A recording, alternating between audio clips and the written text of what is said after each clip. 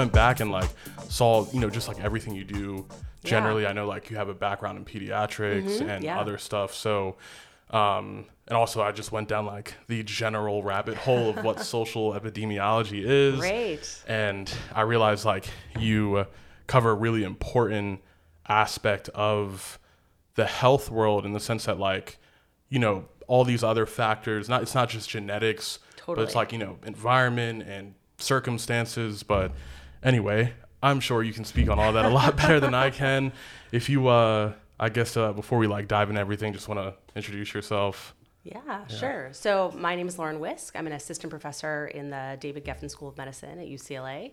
And my background is that I have a PhD in epidemiology and biostatistics, and I do something called health services research. So I'm really interested in understanding how people interface with the healthcare system and how we can do a better job of sort of designing systems of care to sort of service the unique needs. And in particular, I'm interested in young people who are living with chronic conditions.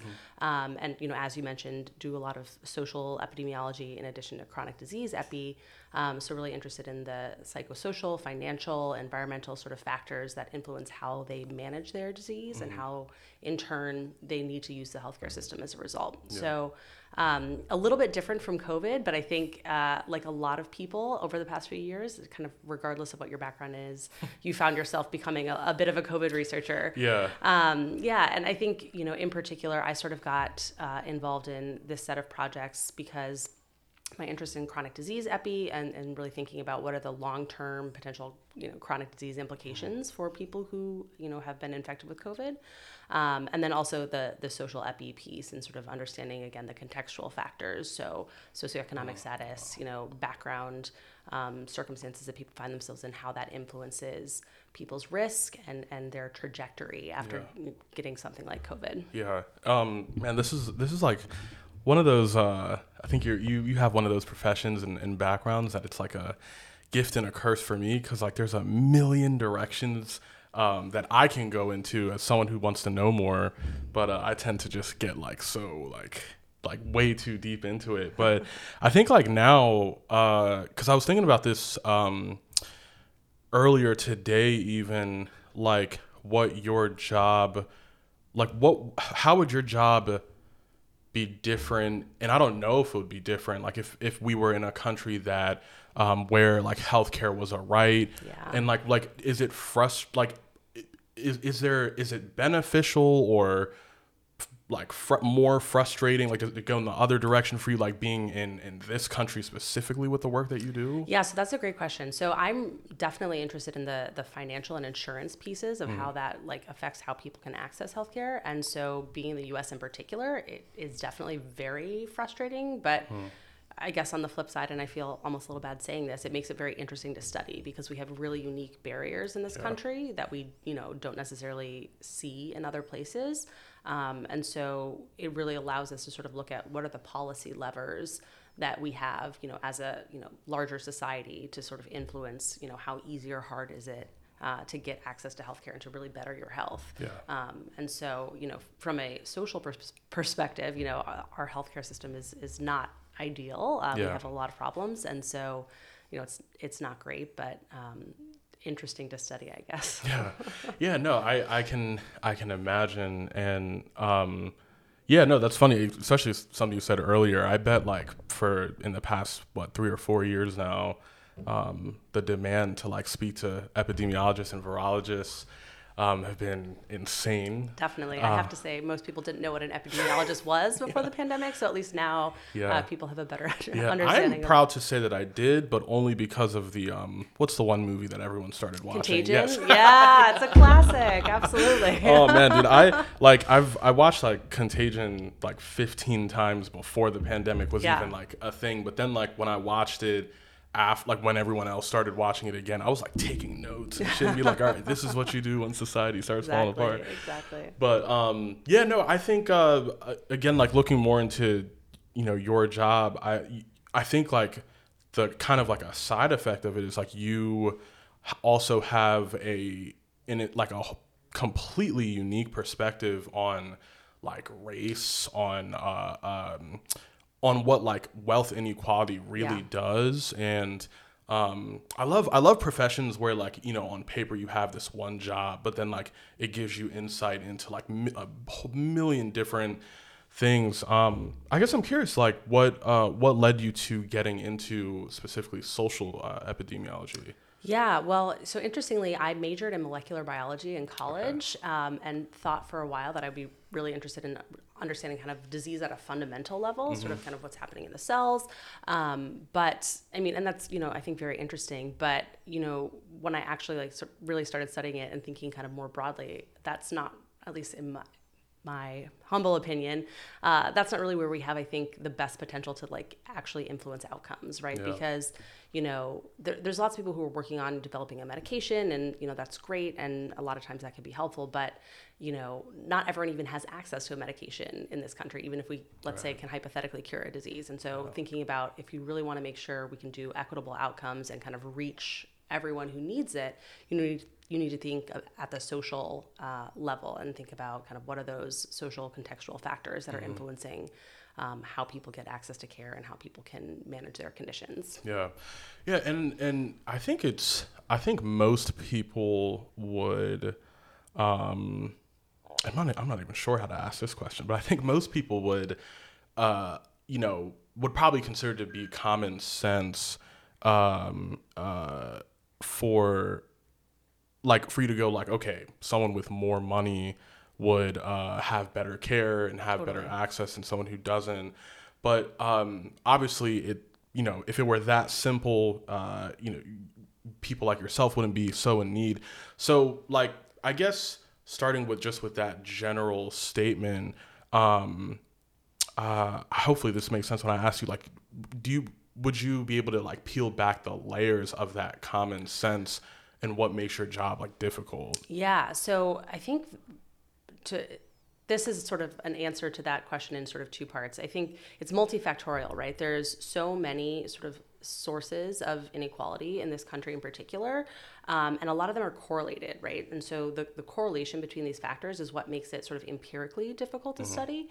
So from a pure sort of, and not wanting to get too much into the actual math, but when you have a lot of things that are related to one another, sort of being able to, you know, estimate what is the independent effect of cause A versus cause B, it gets complicated. So that's, I think, one of the things that's really sort of interesting about my job is sort of figuring out how to make the math work and how to set up the studies to be able to sort of parse that out.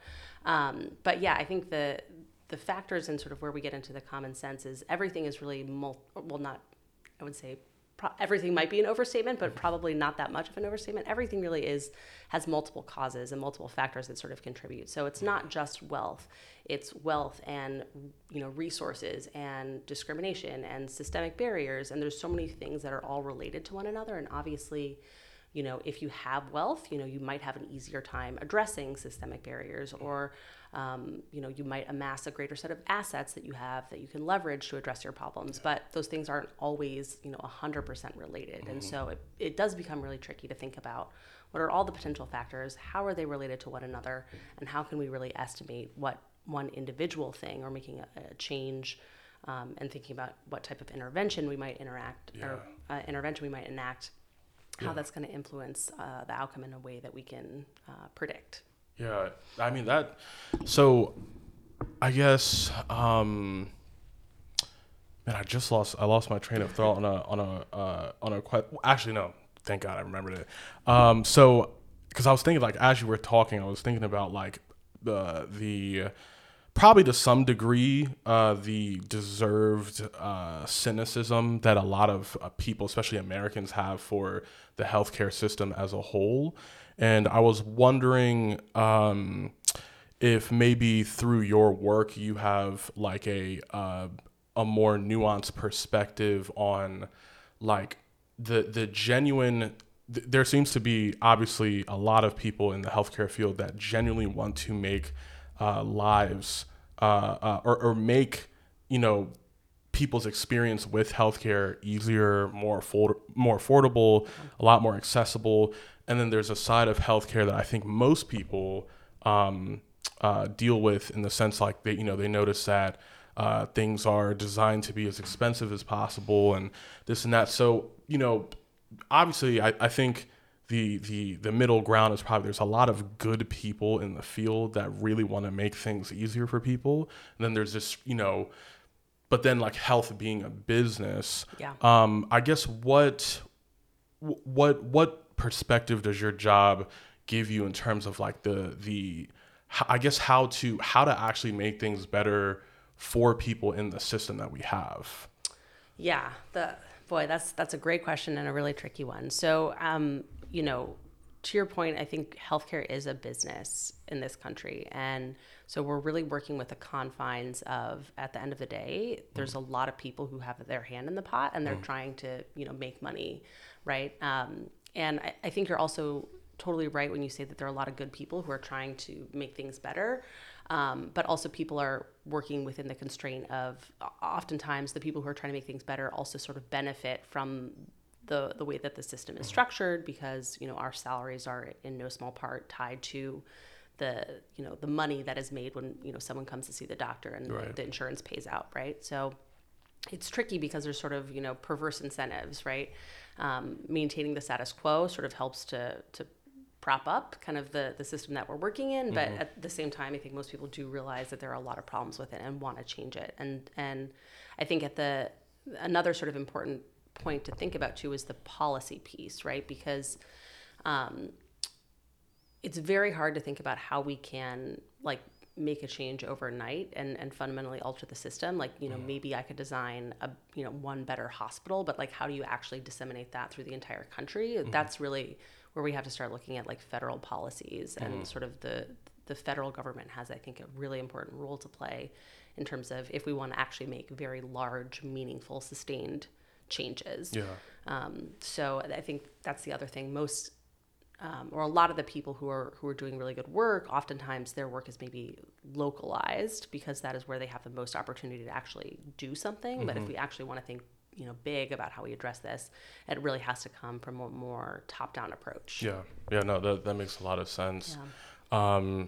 And I guess, since I'm sure a lot of things have changed in the last 3 to 4 years, or maybe not changed, but I'm assuming for someone in your profession that, like, I think witnessing, because as it's happening, you're also trying to like collect data from something happening in real time.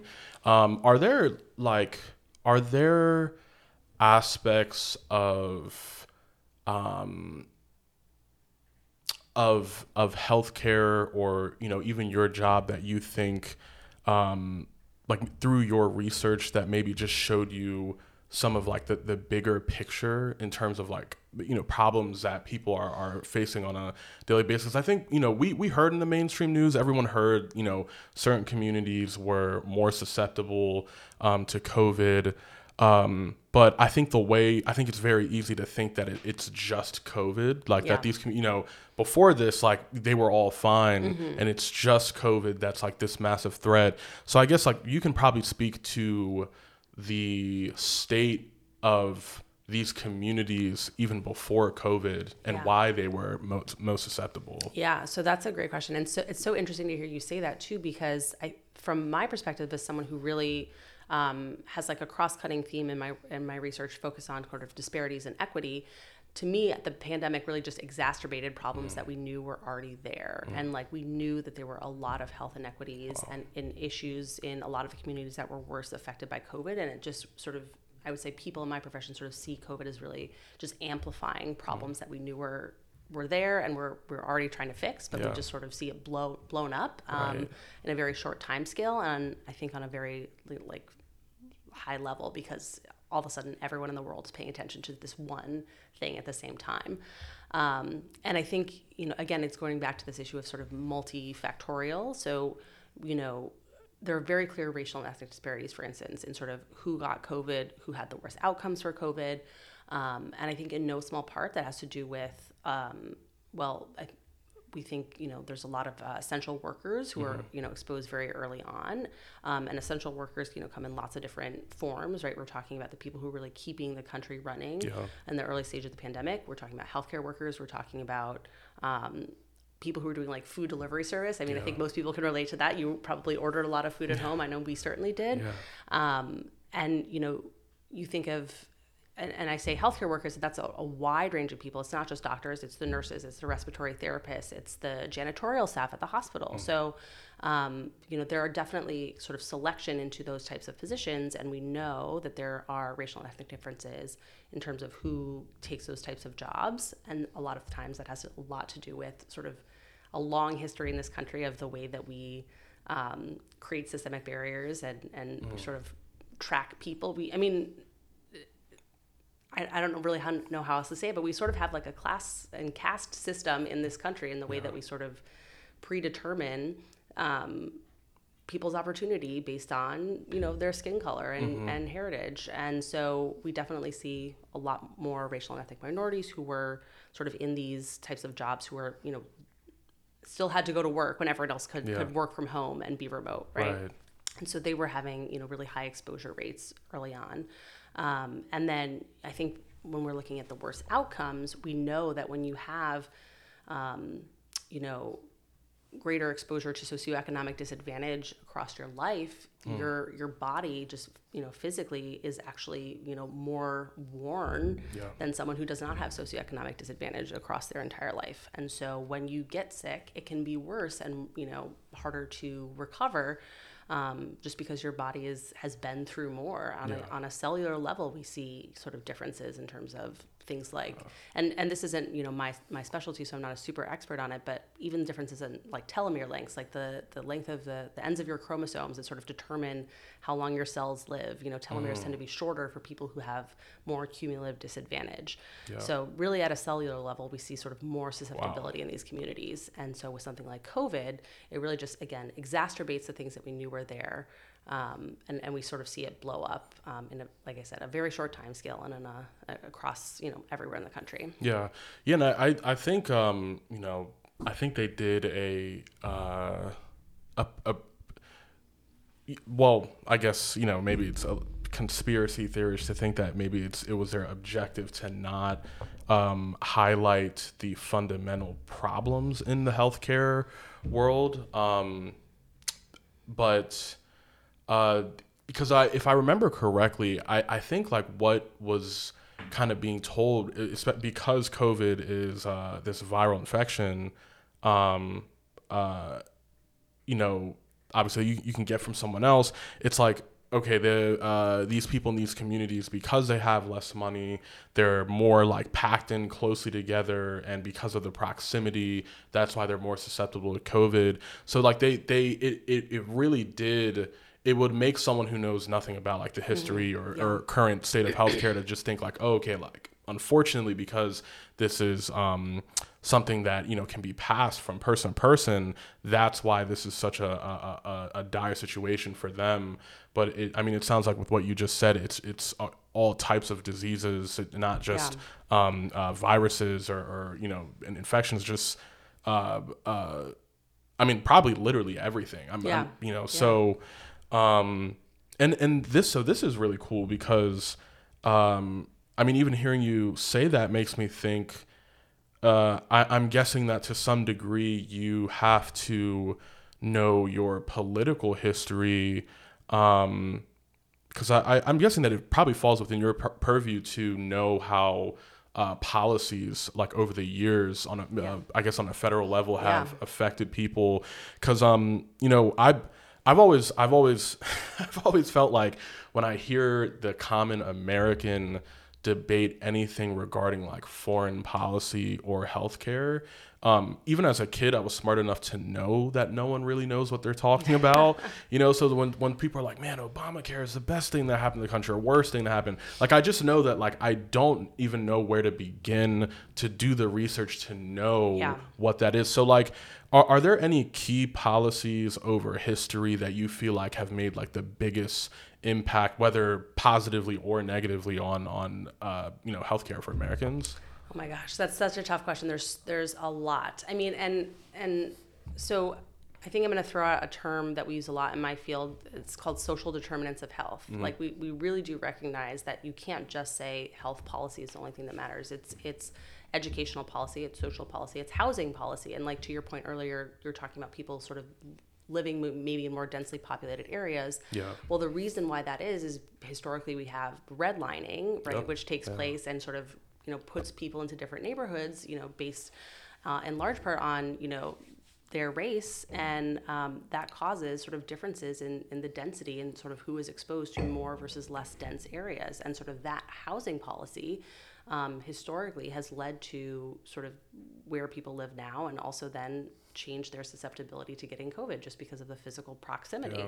Yeah. So it really is a matter of health in all policies, right? And sort of you can look at a lot of different policies and sort of see the ripple effects and how it impacted health. But if we're really just talking specifically about health and healthcare policies, I would say some of the big ones are obviously related to insurance in this country, because insurance is, unlike other countries that have, and I should also sort of caveat this because I give a lecture on this every year, and it's really interesting to note that there's a lot of different, when we talk about universal healthcare, that actually doesn't mean one thing. Countries have very different ideas about how to achieve universal healthcare. Sort of universal healthcare is the goal where basically everyone has access, but there's a lot of different mechanisms or sort of ways to do that, and it looks very different in different countries. And sort of the way that we've approached it is we have different sort of health insurers or payers who pay for care. And I would say as a result, the payment models that we have set up in this country are one of the biggest sort of policy factors that influence sort of the health system and health outcomes. And we see that very clearly. There's a lot of studies where we make a clear distinction of actually needing to account for, like in our mathematical models, when we're trying to look at how to look at outcomes, we have to account for insurance. Like, do you have Medicare, Medicaid, private insurance? What type of private insurance do you have? Because it really does matter as a result, like what you have access to. Yeah. Man, that's, I mean, I don't know if you can, and this is why, like, instead of bringing in like a political scientist, I think, being able to ask you, someone who, more than likely doesn't have like this, an incentive to promote or, shit on like any particular policy in general. Yeah. Like, I guess with like Obamacare being the, correct me if I'm wrong, like the most recent, just like federal legislation regarding healthcare, Totally. Can you, and this is great because like for once and for all, I feel like I'm finally about to like learn what like, everyone is debating, but like can you maybe state like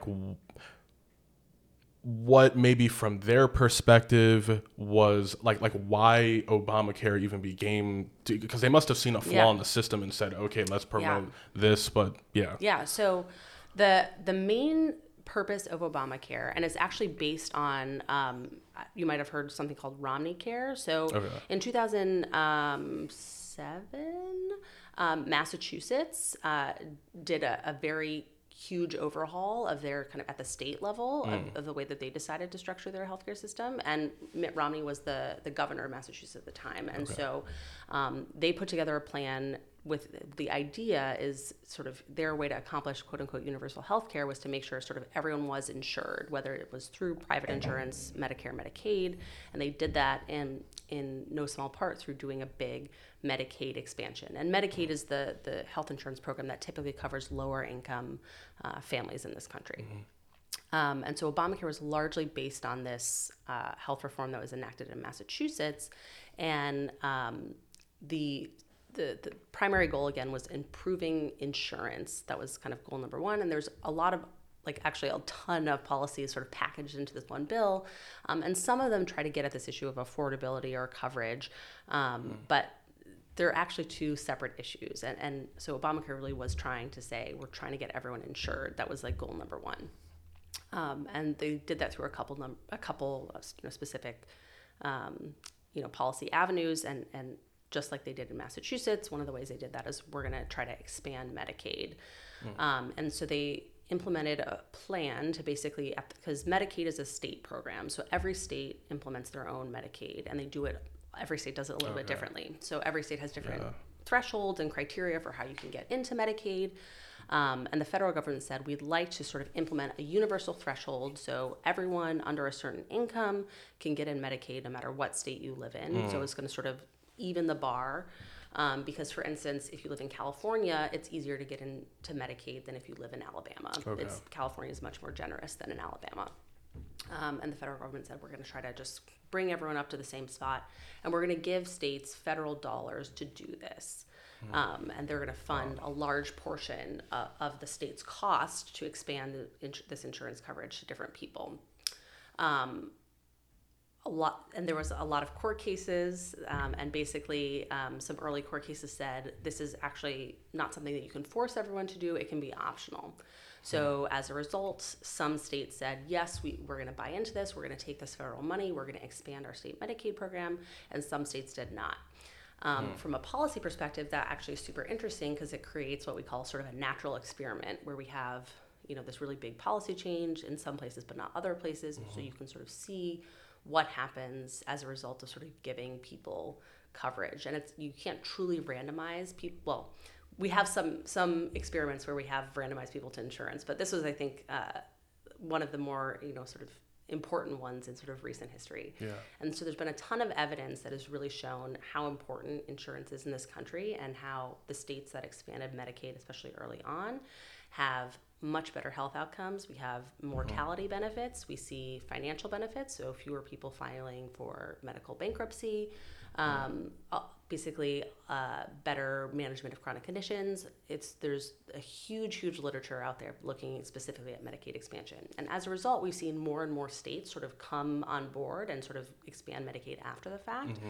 And I forget what the current count is because there's even some that have states that have voted to expand Medicaid like in the last few years, but we're not every state has done it, and most of the states that have still not done it are red states in the South. Yeah. So we see, and it's also interesting to note that there are also a lot of sort of geographical disparities and health inequities. Yeah. And so a lot of the states where we had some, really bad disparities are also these states where they're not choosing to expand Medicaid. Yeah. So also another reason why they're exacerbating sort of existing issues. Yeah. That was the primary goal of Obamacare, and they did a lot of other really great things. Like one of the things that I have done a little bit of work on is the dependent coverage expansion. So basically, and again, there was sort of differences at state levels before Obamacare in terms of different states had laws about how old you had to be to stay on your parents' insurance.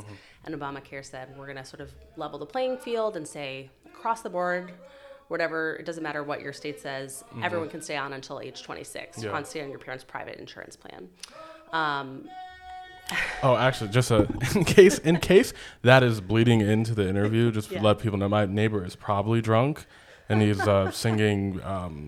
God, it sounds like it's like the vibe of one of those songs from like what's the one movie where they like sing about tea and jam and shit? Sound of Music. Yeah. It's like one of those type songs. But anyway, sorry not to. If people are wondering, like, dude, it's like someone like getting like stabbed in the background. Nope, it's just my neighbor. But please go ahead. No worries. Yeah. And so the dependent coverage expansion basically said if your parents have private insurance, you can stay on it until age 26, which is great because young adults happen to be the age group that had the highest rates of uninsurance prior to Obamacare. What was it before 26? So it was, again, state specific. Okay. So different states had different rules, and also states oftentimes had specific requirements. Like some states said you could stay on until 26, but only if you were enrolled as a full-time student and not married and didn't have dependent children of your own or things like that. They had a lot of different sort of stipulations that they would put in place to sort of allow you to qualify. But again, very state specific, a lot of variability. But post-Obamacare, regardless of what your individual situation was, as long as you are under the age of 26, so the day that you turn 26, you're no longer eligible, but everything before, that counts. Okay, sorry, I think my groceries just got delivered. No a lot of shit happening. Yeah. But no, I got all that, and so that's interesting because it, in hearing you explain this, I don't hear maybe this is more of like a psychology question. I wonder how many states just didn't like it because it's called Obamacare. Yeah, no, I think that's exactly right. To be totally honest, I mean, from a policy perspective, it's a relatively conservative set of policies. I mean, they were not trying to fundamentally alter the capitalist healthcare system that we have, and that this is a pay for, what we call a fee for service model. They were not trying to fundamentally alter that. They were just trying to say, we're trying to get more people insured. Okay. And again, there were a couple other levers that they used to do that, like the individual mandate, which basically tried to say, we're going to tax people who don't have insurance coverage. That has gone through a couple different iterations because of court battles. And then, also they're offering like health insurance marketplaces. So sort of an easier way for people who need to buy individual plans. Let's say you don't get private insurance through work. You can go to the marketplaces and get some subsidies to do so. So there were a lot of things that they were doing. But basically, as I mentioned, the primary goal was getting people insured. But you're still having to pay insurance and pay for the health services that you receive. That wasn't fundamentally changing. So in my mind, it is a relatively, moderate set of policies, still very good. It did a lot of benefit. This is not to, I'm not saying that to knock it, but I think you're exactly right that a lot of the people that opposed it just opposed it because it was being proposed by a political party that they were not a part of, even though it was based on something that was initially instituted by a Republican. Yeah, that is, the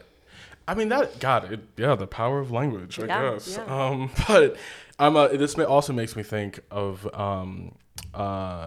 again, so like one of those common sense things might be like, okay, a rich person can get, better care, get it when they need it, when they want it. But is there maybe anything like the average person like myself, like, is there anything like just like disgustingly unfair, like in particular about like being wealthy and having that access, like maybe something in particular that's just like very different than what like the average person might be able to get access to that maybe you've seen?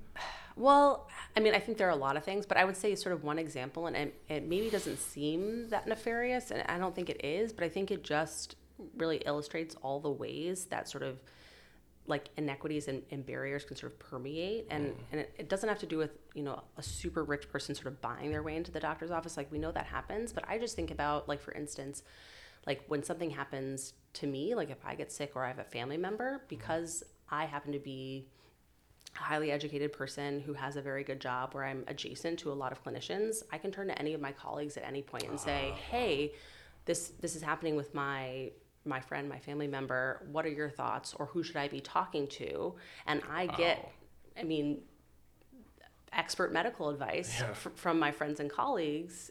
And that's just something that someone who doesn't have a lot of access to, people in that field just wouldn't get. I mean, you'd sort of be on your own, left to sort of Google or hope that the person who is covered by your insurance is, going to give you the best, medical advice. Yeah. And again, it's something that seems sort of innocent, and it is. Like, I don't think that it's bad to sort of ask, for that advice, but it's just one of those ways that it's like I, as a result, have better access to care and services because I have a lot of expert people that I can ask and say, is this the right decision? What do you think? Who should I be talking to? Yeah. Well, you know what? That should be the perks of being in school for a million years. God, if I went through school I would be using up all the perks. If I like was in that circle, just knowing everyone in the medical field, man, I'd do it all. But, that does make a lot of sense in terms of, that's a really interesting way. And we kind of heard about that too during COVID, like maybe people who were just friends with like nurses all the way up to the top of people who were like friends with people that were like on the boards of hospitals that were, either trying to get a shot first, get out of that, like, because, like a lot of healthy people, young people trying to shoot their way up to the earlier, if I remember correctly, I remember like, it was like December of 2020 was like the first few shots, and then like young, healthy, basically like anyone under 45 without a pre-existing condition, like we had to wait till like April, May. Totally. Yeah, I remember like people, that was the grand, like, flex like who's in your contacts and exactly, like can get you, yeah. you know.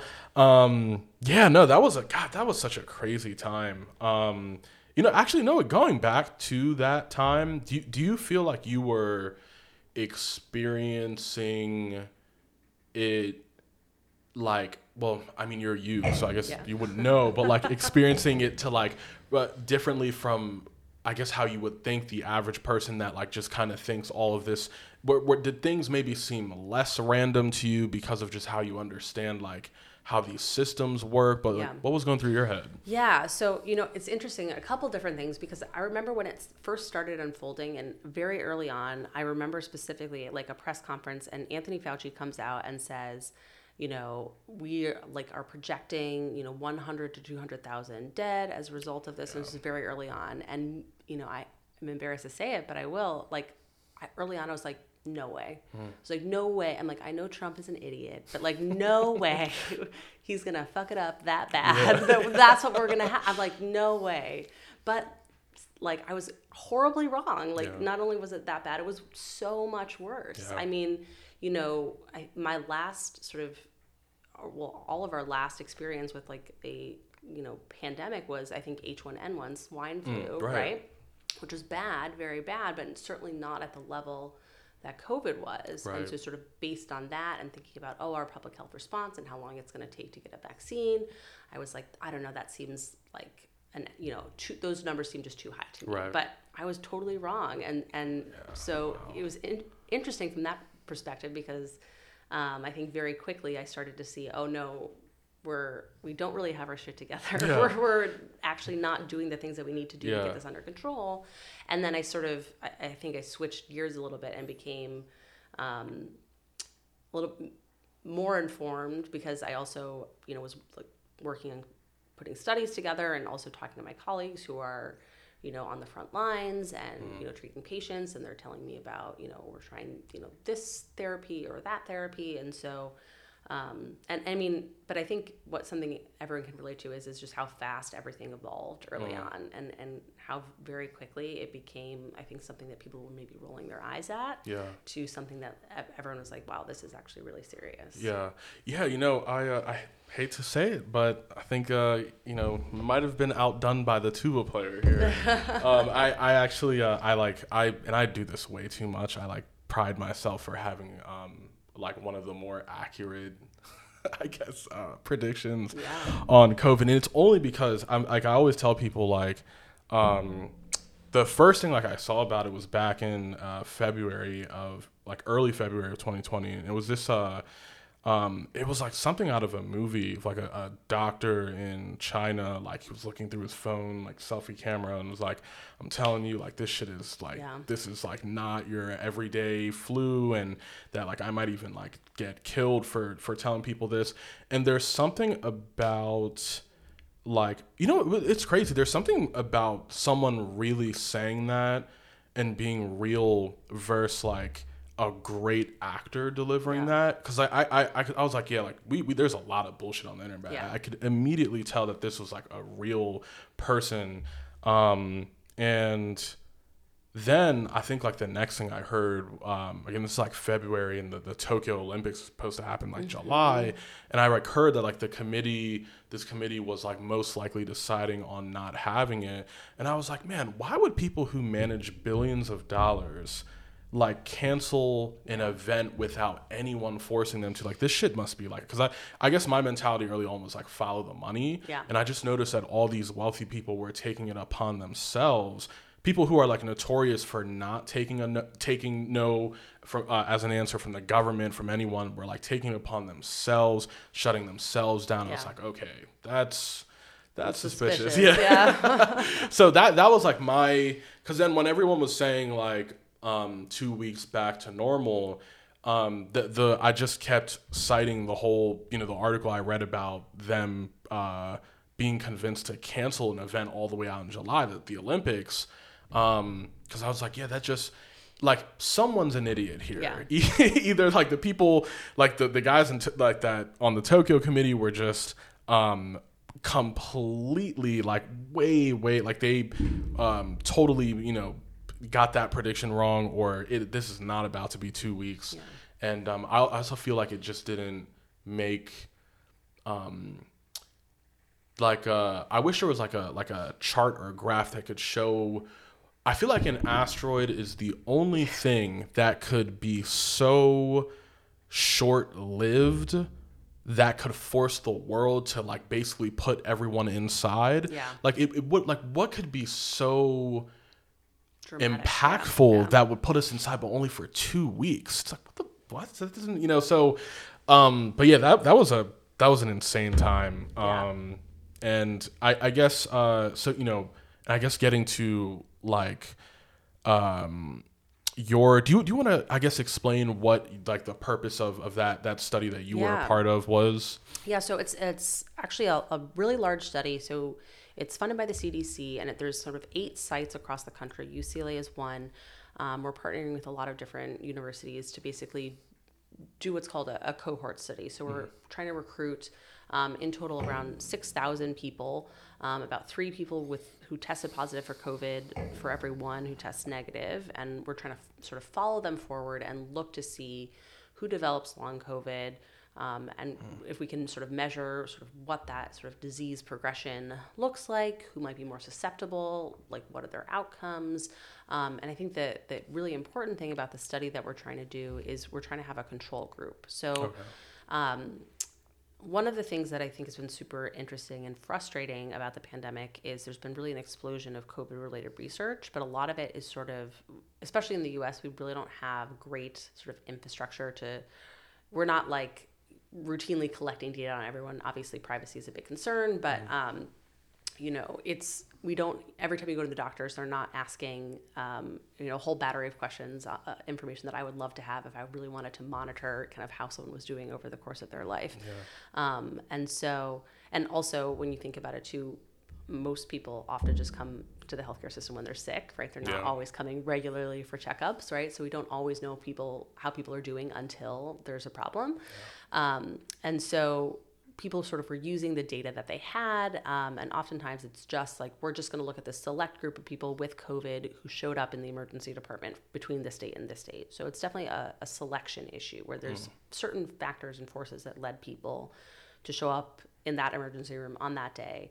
And so the studies, can characterize some things, but because we don't have a comparison, it's hard to say, do they look similar to if we have a comparable group of people who showed up with bronchitis or with RSV or some other, sort of similar, infection. Yeah. And so what we're trying to do is trying to say, we really want to have a control group. Again, we can't randomize people to COVID versus not. So we sort of have to do what's called observational studies. So just sort of take who comes in. But the idea is, and because we know with other infectious diseases, there are long-term sequelae, consequences that can happen, sort of things like long COVID. We see this in other diseases. And so our question is long COVID sort of similar in terms of the prevalence or the frequency with which it occurs to what we see with other infectious diseases, or is there something really special and unique about COVID that makes it sort of a worse phenomenon? And so that's sort of the point of the larger study, and we have a whole host of different papers that are sort of coming out of that project. And the one that I think that you're referring to that I worked on, I was really interested in looking at sort of quality of life. So not just symptoms, which are certainly important, but asking people how do you feel? How are you doing? Yeah. How is, your daily life impacted? And it's more of a squishy outcome, but we sort of refer to as patient reported outcomes. It's something that a patient cares about, right?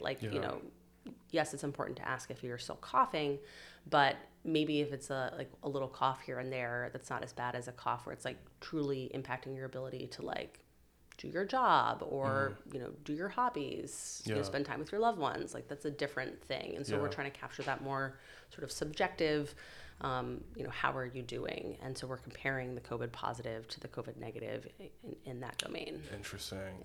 Yeah, so I'm curious as to I think we're all kind of familiar with what the COVID symptoms are, when you've just newly tested positive, and you're, for most people, going through it, whether for a week or two.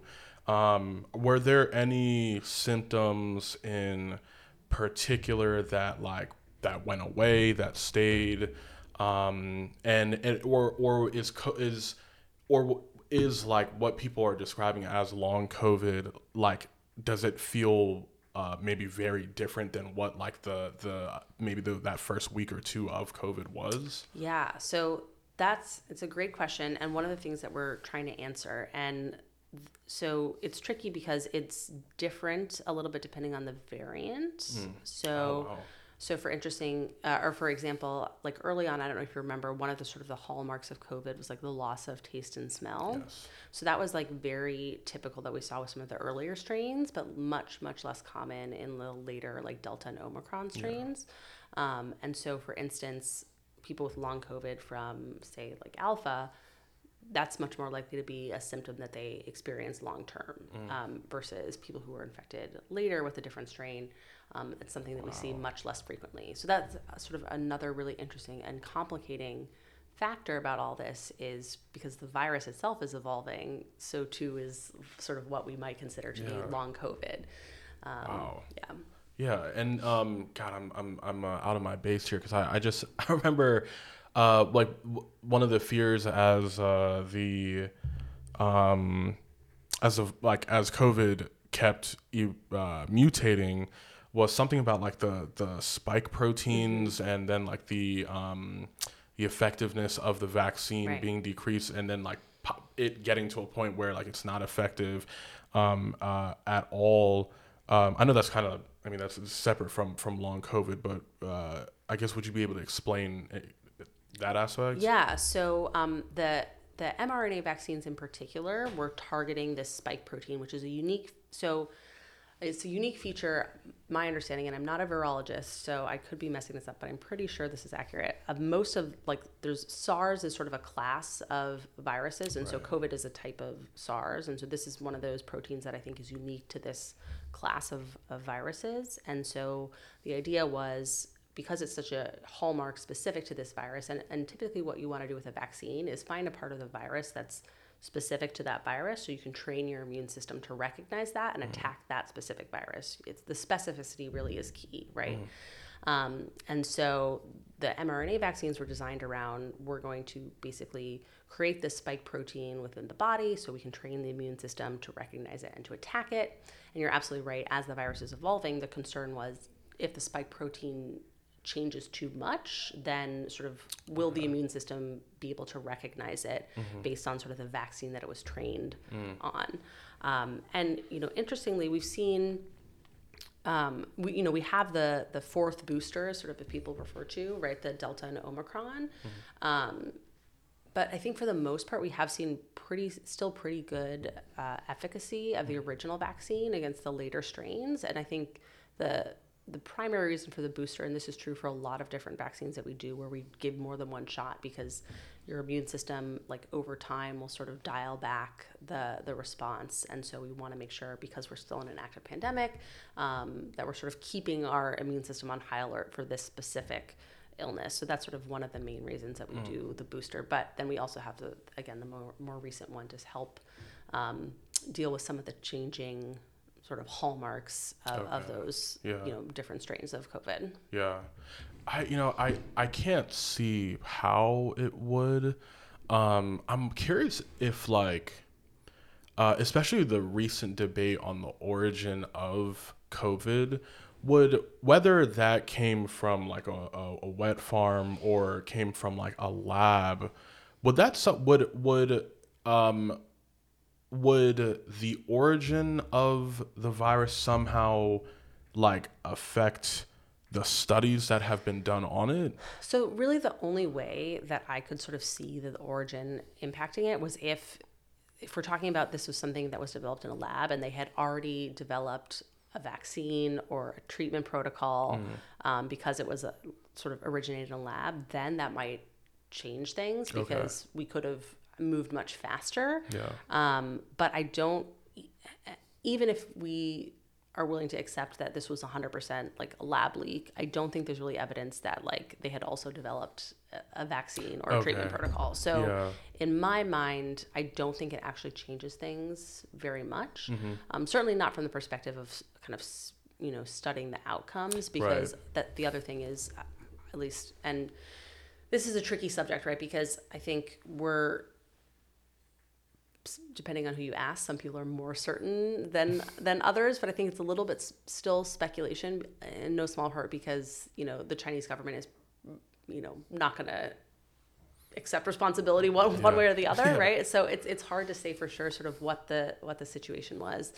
But again, unless they had, done a lot of robust, animal, they probably wouldn't do human studies. That'd be highly unethical, but they'd probably do some animal studies, maybe some vaccine development. If they were that far along, then it would be a totally different story. But I don't think we have any evidence that that's the case.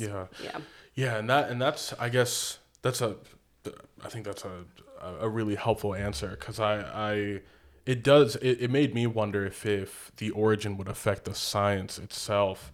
And unfortunately for epidemiologists and virologists, unfortunately so many people have invited you guys on podcasts looking for honesty on a political level. And unfortunately we have all, like, most of the science that we've heard have come from people not in the scientific. So it's like, it's weird. Like in the past 3 years, like a lot of politicians have played the role of a scientist, and vice versa. But at least for our conversation, I'm just glad that I can at least like know, if this affects the science at all. But man, all I'll say on that, and just like the whole topic itself in terms of the origin, is I'm looking forward for the to the next Contagion type movie, or maybe even a documentary on this exact situation to show like what we're really. It's gonna be crazy to unpack. I guess on the topic of long COVID, I was also interested to know like what is it like most when people are describing their symptoms, is there like a condition that maybe it's like the most like paired with or misdiagnosed for? So I would say I don't know that there's a lot of misdiagnosis right now, just because I think most people, I would say if there's misdiagnosis, I suspect that it would have more to do with someone having something that's not COVID, but ascribing their like sequelae as being related to COVID. As I mentioned, like there are lots of viral illnesses that can have like where you can have long-term symptoms. This is something that we know about. So it's possible that someone could have had something else, but think that it's COVID and that. But I think most people, if they initially had COVID and have persistent symptoms, we probably are willing to make the conclusion that is long COVID. But as far as sort of hallmark, I think one of the more sort of typical presentations of what people sort of ascribe to long COVID has to do with sort of fatigue and brain fog. I think these are the most commonly reported symptoms. And there is sort of another condition. It's called MECFS.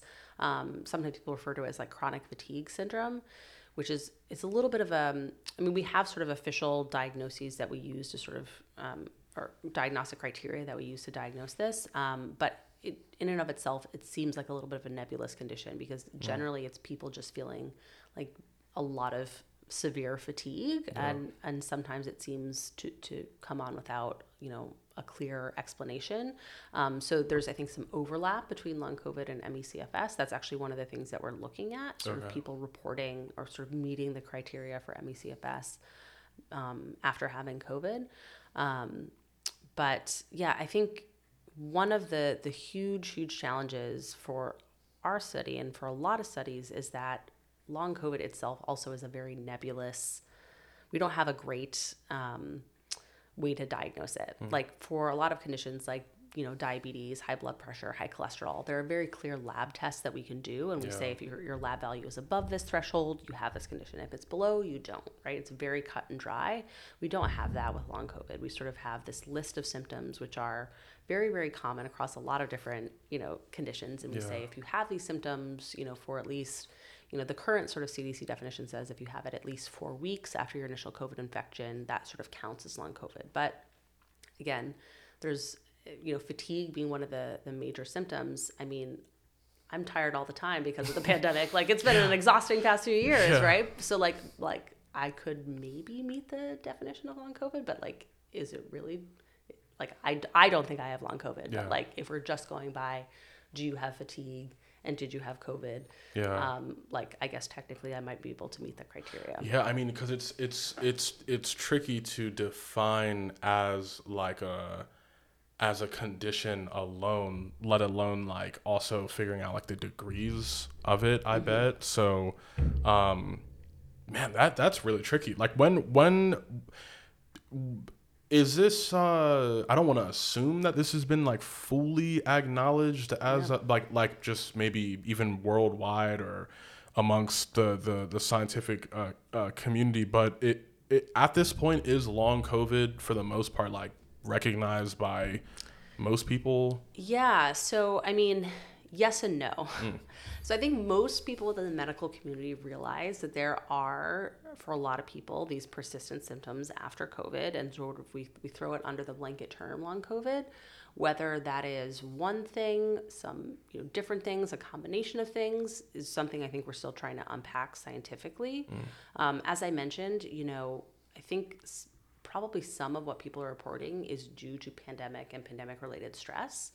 And that's not, I don't say this in any way, shape, or form to like undermine or discredit people who have long COVID. I think these symptoms are like very real. But I think we also have to acknowledge that like being very ill in the middle of a global pandemic is bad, right? And like that is a really tough experience. And like just that experience might also be causing some of these symptoms. And so that's one of the things that, we're working really hard to try to tease out is, how much of it might be specific to the COVID infection versus just, it's like really terrible being sick in a pandemic. And I think there's probably both things at play. And yeah, I think again, because we don't have a very easy, nice like blood test that we can do to test for it, at this point, people are sort of left scratching their heads and sort of saying, well, you probably have long COVID, even though we don't really exactly know what long COVID is. So again, yes, I think most people sort of do accept that it's a thing. There certainly are some people out there who don't believe in it. I think that's, I don't know, I have to roll my eyes a little bit because it's like there are people that are very clearly suffering and have symptoms, like something is going on. Again, just because we don't fully understand what it is, that doesn't mean it doesn't exist, right? So I think it's real, and I think there's a lot of people who accept that, even if there are a few holdouts. I always it's one of these situations where I'm almost like impressed by how like on a psychological level someone can hear like millions of people all describe the same thing, just be like, you know what, nope, that just like exactly. Like what in your head gives you this like I don't know if boldness is the right word to just be like, like all of your accounts, like just it's just not a thing. Because even if it's like a matter of language, it's important to like, what really matters is that they're all describing the same like feeling, and which, on the topic of language, I remember I can't remember where I heard this, but it was like kind of scary when they said it was something like obviously we use language to define conditions, but like really all we're doing is like this guy, the way he said it was a lot better than what I'm saying.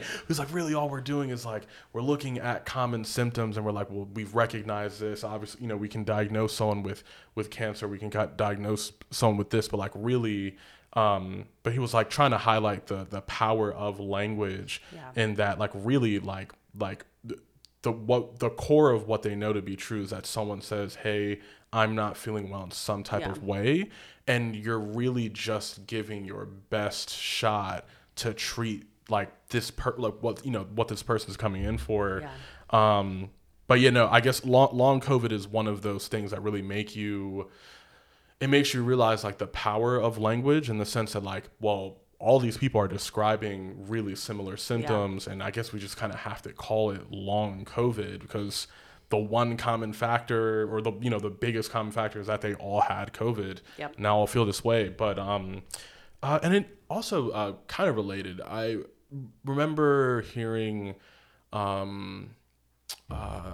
that like something about like the way COVID-19 like on a, I guess, like cellular level, I'm not sure, that like it had like similar similarities to like HIV and other in what way, because I think the way that I heard it, it's really confusing. So I'm not entirely sure what you're talking about, but I think what I maybe suspect you might be referring to is, so HIV is a really interesting virus because it sort of specifically attacks like the immune system itself, and so destroys your immune system's ability to identify and fight it, which is why it's really so nefarious, and we can't easily treat it, and people can't recover from it. COVID doesn't necessarily attack the immune system. It attacks like lots of different tissue types in your body, but one of the things that I've sort of seen is it can trigger a really like outsized immune response, right? And so our immune system obviously is critically important for us surviving against a lot of different things, in no small part, not just for fighting infectious diseases, but for sort of regulating the things that go on in our own body. Like there's cells that have to die for whatever reason, and our immune system sort of takes care of if a cell dies, like how do we clean that up and get rid of the bad tissue or whatever happened. This is all sort of part of the natural aging process. So our immune system does a lot of different things, but and you might have heard terms like autoimmune, or like oxidative stress, or things like antioxidants. A lot of this is basically referring to basically your body's immune response and sort of causing outsized immune responses. And if your immune system, it can do these things called like cytokine storms. So there are these molecules in your body called cytokines, which is one of the things that the immune system sort of uses to identify maybe cells that need to be removed. But if you have too many of them, it can be really bad and cause the immune system to attack like healthy tissue.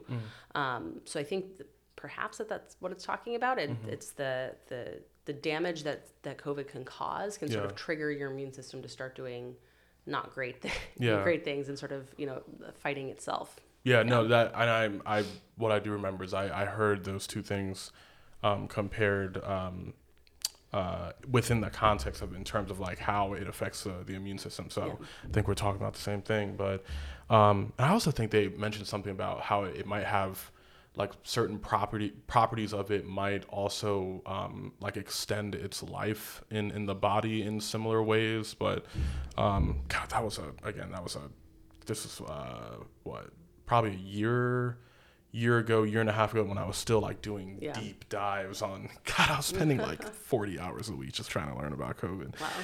Crazy time. You might know more than I do. Hey, because I think one of the things, like in talking to you in real time, I was just thinking to myself, I was like, man, I wonder how much disinformation I've been exposed to, in terms of like, me asking about things that I've seen, because like maybe I've just seen like a bunch of bullshit. Who knows, but yeah, no, I mean, it's so, and I another thing I appreciate that you did when I reached out to you was that you made it clear that you couldn't advise people on what to do.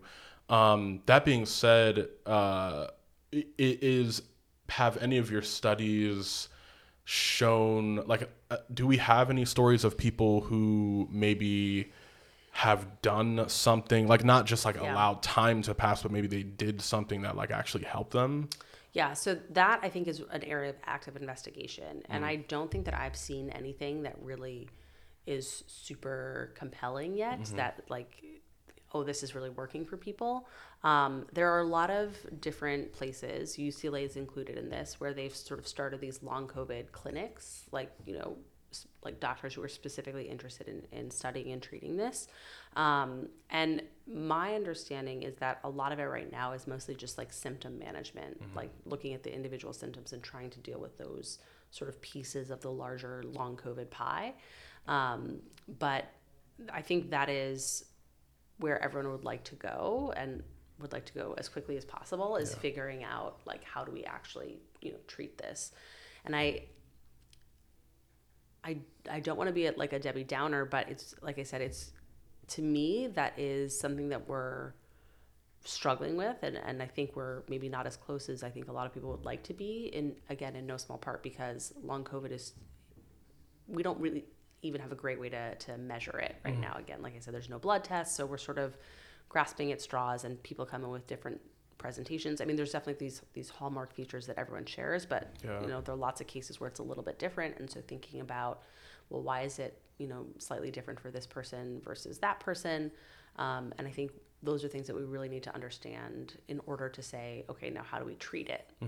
Yeah, man. Long COVID, it reminds me of like, we've all met people who, there's a curse of like having something that is definitely disruptive enough for you to not be at 100%. Like, for sure that like you are like a full level down from where you could be, but it's not like bad enough for really anyone else to give a shit unless like you're really trying to get help on this thing. And that's got to be so frustrating, because there's in a way, I feel like people can help you better when you're at 20% than when you're at like 80%, because it's like, fuck, what are we even looking for? You seem to be fine, but God, that's tough. So we've like, everyone's heard from like people in finance, how long, like, how big of an impact has COVID made on the world economy, and how long it'll take to recover. Are there aspects, again, through like your profession, that you feel like, from your perspective, is there anything that you feel like will take us a long time to recover from dealing with COVID?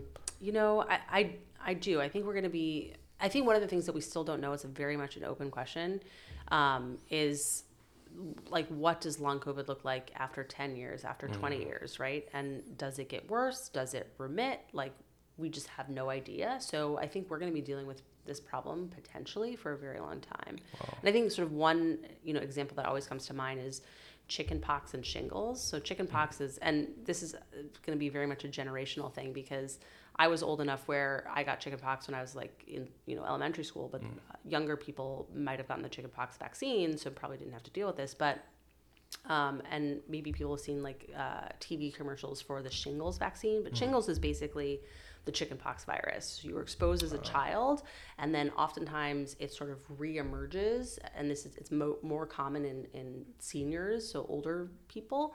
But it comes back, and it comes back like with a vengeance. Like all of a sudden they get this new infection, like with a very bad rash, and it can be life-threatening in some circumstances.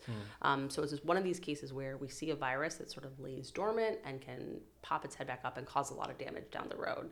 And that's one of those things, like COVID might do that. Like we have no idea, because like the earliest infections only happened in 2019, right? And so we're, at most not even 4 years out. And so we just don't know sort of what's going to happen over the long term. So I do think that we're going to be dealing with this potentially for a very long time. I hope not. I really hope not. I hope that's not the case. But I think we have to be realistic and expect that we might have to look at something like that. Yeah, and I guess closing out on this, is there, I guess, anything maybe that I've left out, or that we've left out, in terms of like, maybe, is there anything that's just like absolutely just like glaring that you feel like the general public, maybe even politicians, or just people in general, like did not see, whether during COVID, aren't seeing right now with like maybe the aftermath? Any like major things? I mean, I feel like there are a lot of things. I think the hardest thing, at least for me, about the pandemic is that it was so politicized early on, and it really has never been truly about the science. And obviously, I'm a scientist and biased to caring about the science, but like for me, I think it would have been great if very early on we could really focus on what is this virus, what is it doing, like at the molecular level, like how do we treat it, you know, being a little bit more rigorous and systematic in how we were sort of tracking people, and we could have maybe detected long COVID a little earlier if we were doing a better job measuring. We maybe could have mitigated the damage of long COVID if more people had gotten vaccinated earlier. But because of all these, you know, outside political factors, it sort of has complicated everything in a really negative way. Yeah. And I don't say that to like, you know, put the blame on like individual people. Like obviously people have to make up their own mind about whether or not they want the vaccine, but I think if we had, it's easier if we had a little bit more control over some of the factors that are that might be contributing to why some people experience worse outcomes than others. Yeah. If that's, I'm trying to just say it in as polite a way as I possibly can. Yeah, no, I understand. No, I mean, you guys, I think everyone in your community deserves, you know, like an award for just having to deal with the politics side of what you do. Because, you know, I imagine it's not like they train you in medical school to juggle the politics along with your research. It's probably like welcome to the real world. It's like you can do your science, but like here's who funds it, here's who this and that, and there's all this other bullshit you have to deal with. So, but I can only imagine the amount of patience that someone like yourself had to, I guess, halved, you know, in the last 3 years. Yeah. Anyway, though, I, you know, again, like the way I am, I just get like a billion more questions, but for the sake of time, I'll let you go. But, man, this is for me, this is such a cool conversation. Cause I think, you know, obviously we talked about specifically like long COVID and other aspects of your job, but I think like I'm always fascinated by people that like, because of your job, you're able to see the world in a way that like as a tuba player, like, I'm just not going to. So, I really appreciate you taking the time to be on the podcast. Yeah, thanks for having me. It's been really fun. Yeah, thanks. And for people listening, as usual, made it all the way to the end. Always thank you for that. This is a song called Life, and we're out. Peace.